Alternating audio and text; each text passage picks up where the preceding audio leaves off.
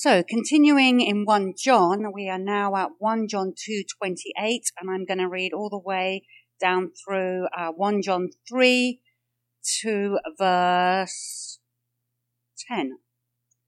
So, the title of the paragraph is Children of God.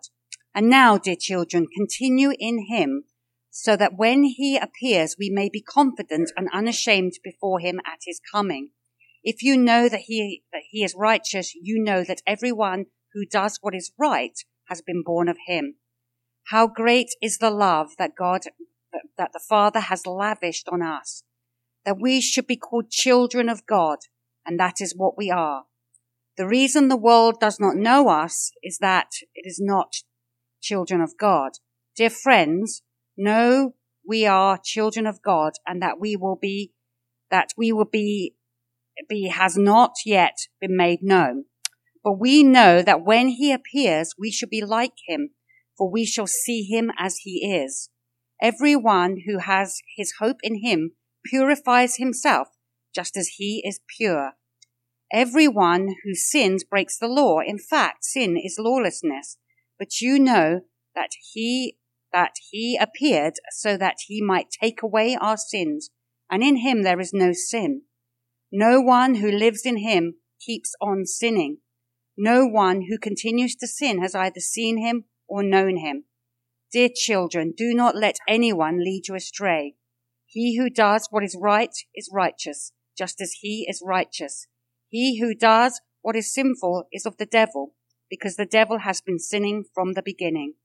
The reason the Son of God appeared was to destroy the devil's work. No one who is born of God will continue to sin, because God's seed remains in him. He cannot go on sinning because he has been born of God. This is how we know the children of God are and who the children of the devil are. Anyone who does not do what is right is not a child of God, nor is anyone who does not love his brother.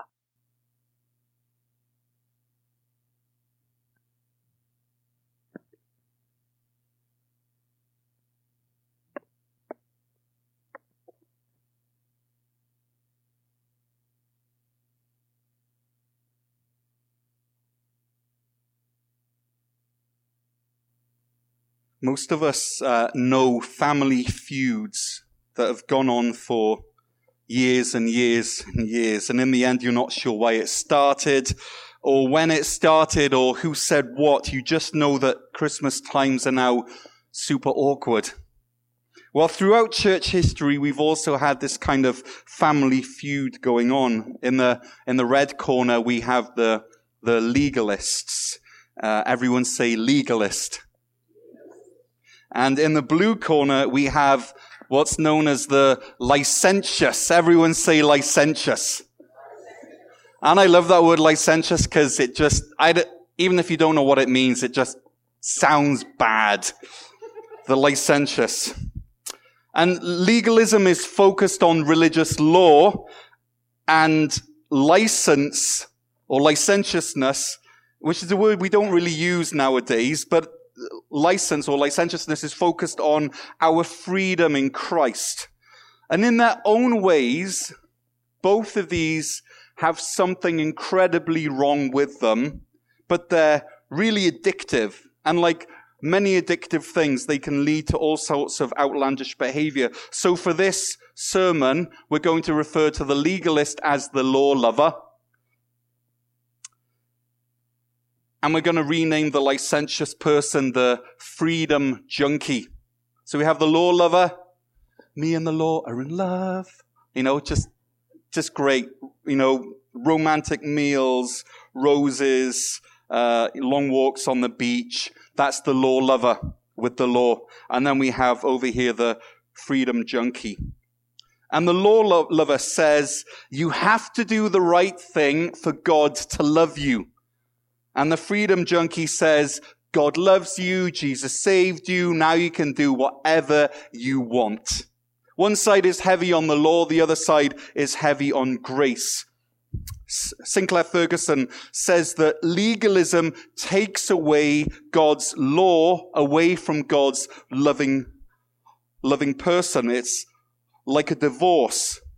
And we could also say that licentiousness tries to take away God's loving person away from God's law.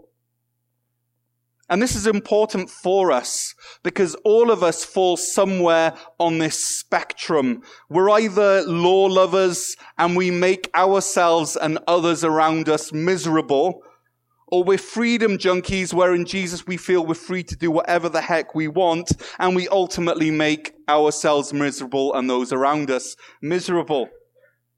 And of course, the truth is that we need both of them like two wings on a hang glider. Now, I want you to imagine with me someone hang gliding. They leap off a mountain, they catch the thermals and things like that, and then hours later they finally drift down and land on the ground.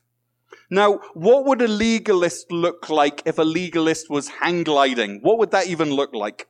Well, in short, the legalist would have a horrendous time hang gliding because they'd be constantly afraid that the hang glider was going to drop them.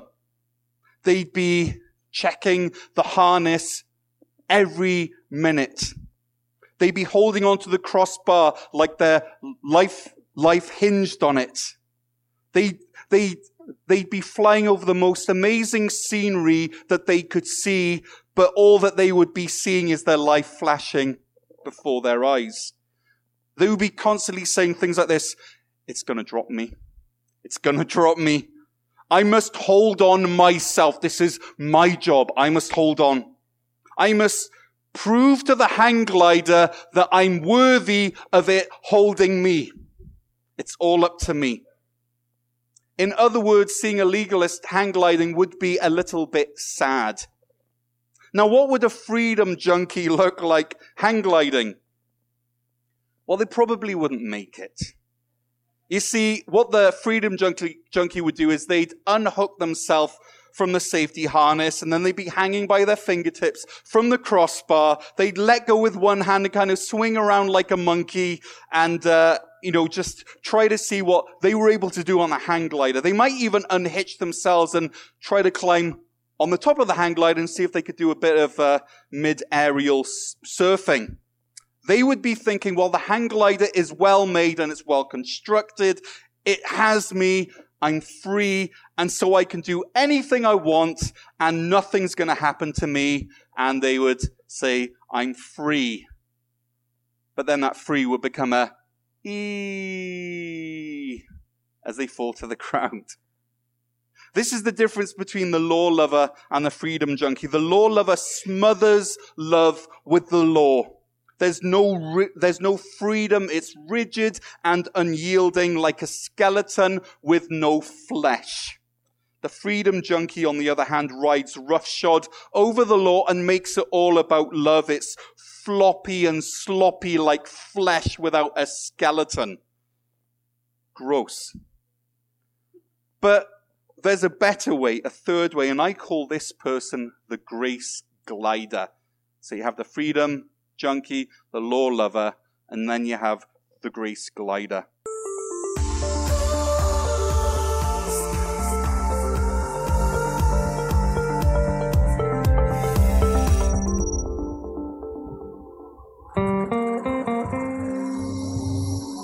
I was really lucky that my dad did a lot of flying. I used to set up his hang glider and watch him fly and jump off the mountains. It was just inspiring. And I used to sit there and make paper aeroplanes, and I'd throw them off the edge of the mountain and see how far I could get them to go. Every year I would pick up a hang glider and say, "Can I go flying yet, Dad?" And he's like, "Not yet." And eventually I was able to get the hang glider off the ground, and he's like, "All right, now you can start learning." And I went from there.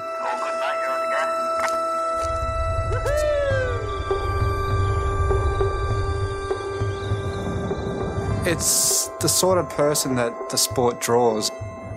It's something that makes people want to jump off mountains. Look at that thing.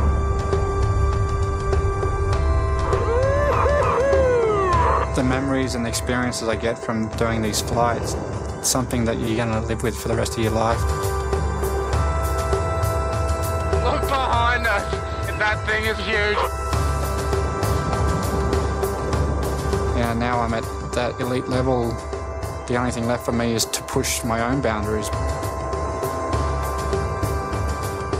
There's one thing that I've been wanting to do for the last 6 or 7 years now, which is be the first person to fly across Australia in a hang glider. Oh, wow. You need something to keep pushing your limits and keep pushing you forward. Achieving things that you never thought were achievable and having memories that last forever.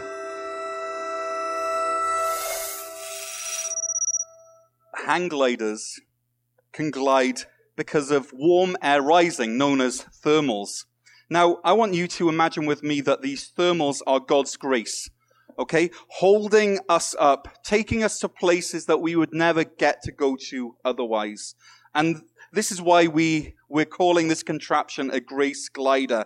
It's a way of traveling that relies totally on the invisible upward motion of God's grace. It's a grace glider. It's not a law. We're not talking about law lovers. We're not talking about freedom junkies. We're talking about someone who's a grace glider. This is a whole new way for us to travel. Now, this person using this grace glider, they've placed their trust in Jesus Christ. They know that He will bear their weight. They know that He won't let them down. They know that He will never fail them where it matters. They know that they're safe with Him, and so they enjoy the journey. The grace glider rejects the lawless love of the freedom junkie and the loveless law of the law lover. Try saying that 5 times. The loveless law of the law lover. And as all hang gliders know, there are 3 parts in a successful glide. There's the launching out, and there's the holding tight, and there's the aiming true. If we can put that up on the screen, then that would be great. The launching out, the holding tight, and the aiming true. And it's the same with a grace glider. And that's why our theme is this, that God's grace lets you launch out, hang tight, and aim true. So let's start with launching out. Verse 5 of our scripture, if we can get back on there, please. Yeah, perfect. Verse 5 says this, "But you know that He, Jesus, appeared so that He might take away our sins, and in Him is no sin." And then in verse 8, chapter 3, verse 8 says this, "The one who does what is sinful is of the devil, because the devil has been sinning from the beginning. The reason that the Son of God appeared was why? To destroy the devil's work." And so in verse 5 of verse 8, we are given 2 reasons why Jesus showed up on the scene. Number 1 was to take care of your sin, was to get rid of it. And number 2 was to destroy the work of the devil. So if we keep going with this idea of being on this mountainside, well, Satan had you, or if you're not in Christ today, has you shackled onto the mountainside with sin. And our sin kind of acts like this incredible weight that means that we will never get airborne on our own. We are too heavy. It's a bit like trying to hang glide with a rhinoceros holding onto you. It will never, ever happen. And so you see other people launching off the mountainside, experiencing the thermals of God's grace, but you're shackled, you are limited, you are unable to move. And then along comes Jesus with this industrial set of angle grinders and bolt cutters, and He sets you free from this rhinoceros weight of your sin. Jesus shows up on the scene so that He might take away your sin. And this is our launch pad. Knowing that through the cross, Jesus has taken away our sin and destroyed the work of the devil. And when Jesus took away our sin, Satan lost any leverage that he had over us. His power over us ended. We were then free to launch and to fly.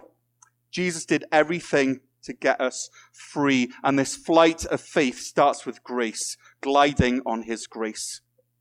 And once we're airborne, phase 2 kicks in, hanging tight.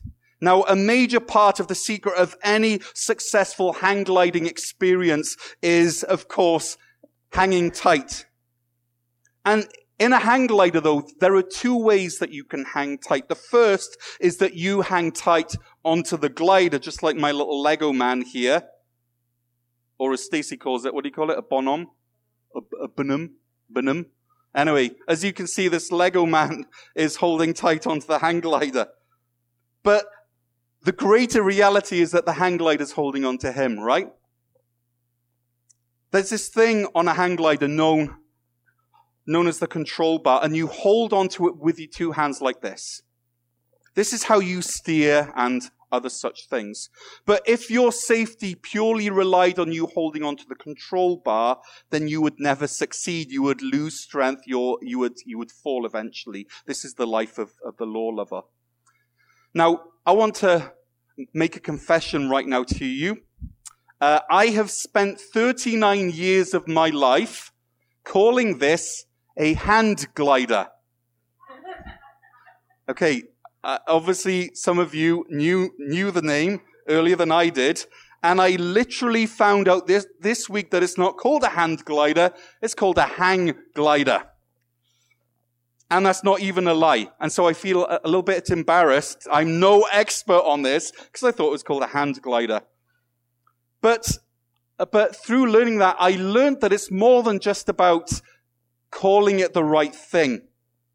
Because when I called it a hand glider, my focus was on the hands of the person gliding. It was all about their strength. It was all about what they were able to do. And that's 39 years of me thinking that it's a hang glider. It all relies on them. That they had control. But now I realize that in calling it a hang glider, that the emphasis is on the glider itself. That you're hanging from it. That it's holding on to you. That this glider, this grace glider, is the main thing. It's Jesus Christ. It holds you. And all that person has to do, they could let go of the control bar, and the glider would still have them. And so yes, we do need to hold on to the glider, but the much more important way for you to hang tight is to strap yourself in faith. And once you're strapped in, it's no longer you holding on to the glider, but it's the glider holding on to you. Amen. And so in verse 28 of chapter 2, it says this, "And now, dear children, continue in him so that when he appears, we may be confident and unashamed before him at his coming." You are suspended from the glider. It's holding on to you, this wonderful picture of Jesus Christ. And so I want you to maybe track with me where we have gone so far. So we have God's grace, which is the thermals holding us up. And then we have Jesus Christ as this glider holding on to us. And it's as we hang on to him, as we allow him to hold on to us, that we will have confidence when he returns. So as we continue in Christ now, we will have confidence in front of him later, holding on to him, trusting him. And then we go on to verse 29, which says, "If you know that he is righteous, you know that everyone who does what is right has been born of him."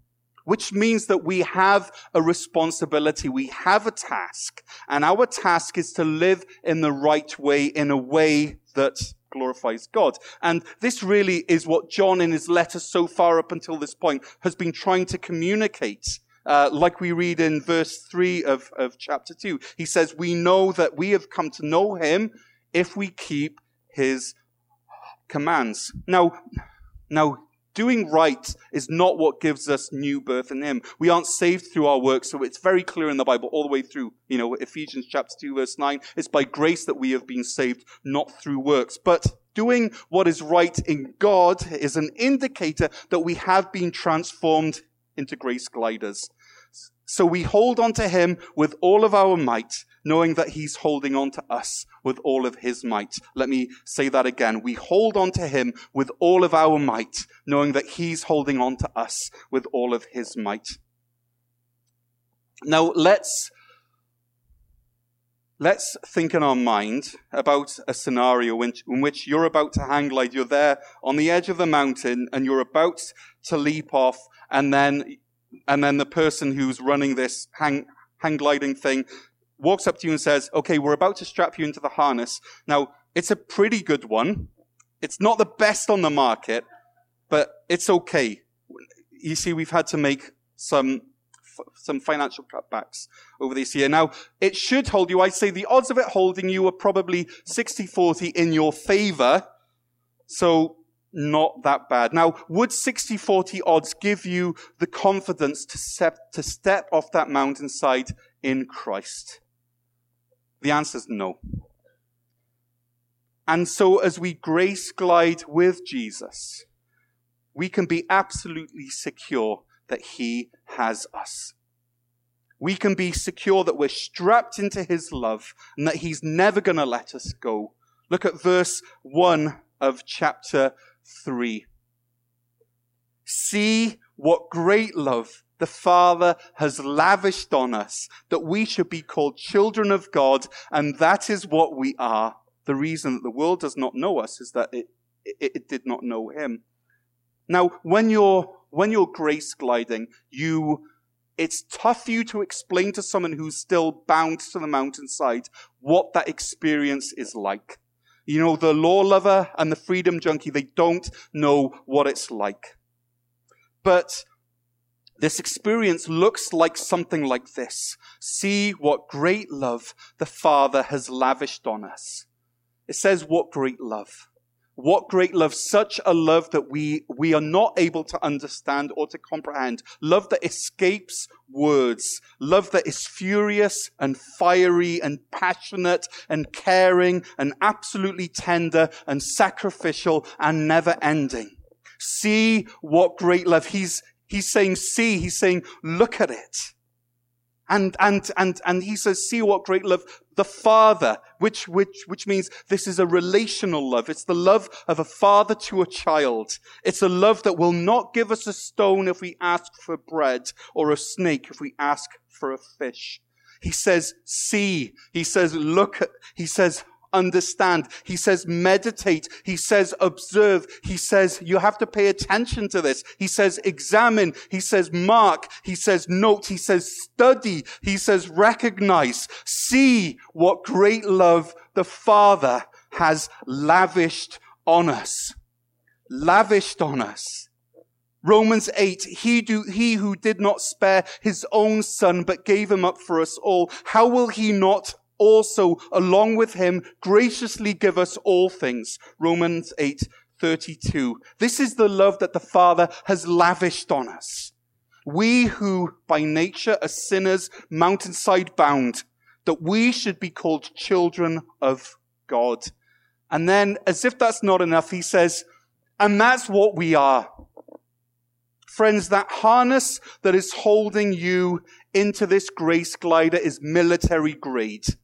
It's a material that astronauts use that will withstand re-entry. It's the material of God's great love that has survived the fires of hell, has been proved, has been tested, and has survived. So you can be absolutely sure that this great love that the Father has lavished on you will hold you. It will never let you go.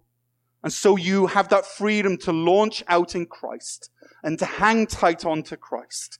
And lastly, to aim true. Chapter 3 verse 2 says this, dear friends, now we are children of God, and what we will be has not yet been made known. But we know that when Christ appears, we shall be like him, for we shall see him as he is. All who have this hope in them purify themselves, just as he is pure. Friends, as grace gliders in Jesus, we are children of God. John is saying that this fact, this truth is already in the bank. He says, now we are children of God. If you have trusted Jesus, then you are God's child. You are a child on which the Father consistently lavishes his love. And if that was it, then that would be enough. That would be sufficient. But John, in effect, says, if you think this is good, then wait to see what comes later.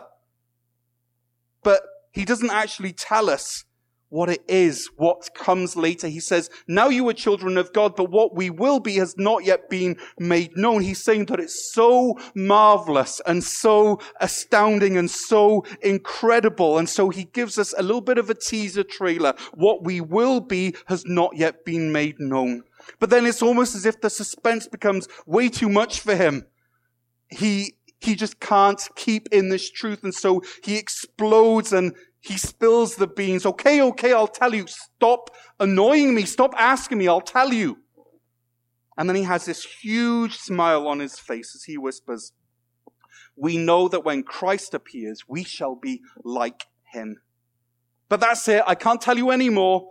You'll just have to wait and see for yourselves. For we shall see him as he is. And that makes my soul want to say, hallelujah. What a glorious day that we will see Jesus as he is and we will survive because we will be like him. We will be glorified. We will be perfect. We will be holy. And John ends by saying, all who have this hope in them, they purify themselves just as he is pure. And how do we do this? How do we aim true? How do we purify ourselves? By listening to the Holy Spirit. You see, he's flying tandem with you. He's instructing you. He teaches you. Someone who's hang gliding keeps aloft by constantly searching for and flying into thermals. If the thermals didn't exist, hang gliding wouldn't exist. And grace gliders keep aloft by consistently flying into God's grace. And so God the Father is holding you up on his thermals of grace. Jesus Christ is the glider holding you secure, and the Holy Spirit is there riding tandem with you, and he tells you where to go. Verse 27 of chapter 2 says this, as for you, the anointing that you received from him remains in you, and you do not need anyone to teach you, but his anointing teaches you about all things. This is talking about God's Holy Spirit riding tandem with you, whispering words of instruction into your ears. And so even though we may have our hands on the control bar, it's the Father keeping us aloft by his grace. It's the Son keeping us strapped in by our great salvation, secure in him. And it's the Spirit who rides along with us, in us, speaking to our spirit and telling us where to go, where to avoid. Isn't this an amazing view of what God, our Holy Trinity, looks like, how he works in and of our lives? Isn't that amazing? And that's what continuing in Christ means. Continuing in him. Don't stray, don't waver. Listen to his instructions as he tells you where to steer your life with your hands on the control bar. And when Jesus points out areas of sin in your life, don't ignore him, just as you wouldn't ignore a hang glider instructor if he was to tell you to avoid crashing on that mountain that's ahead. And that's how we launch out. That's how we hang tight, and that's how we aim true. Friends, we were not created to be law lovers. Friends, we were not created to be freedom junkies. We were created and saved to ride on the thermals of God's grace, held secure by Jesus and guided by the Holy Spirit. And our destination is heaven, seeing him as he truly is and looking just like him. Now, that guy at the beginning, John, said that his goal was to hang glide all the way across Australia. And I hope that your goal is to grace glide all throughout your life. God's grace, God's love has got you. So launch out, hang tight, and aim true.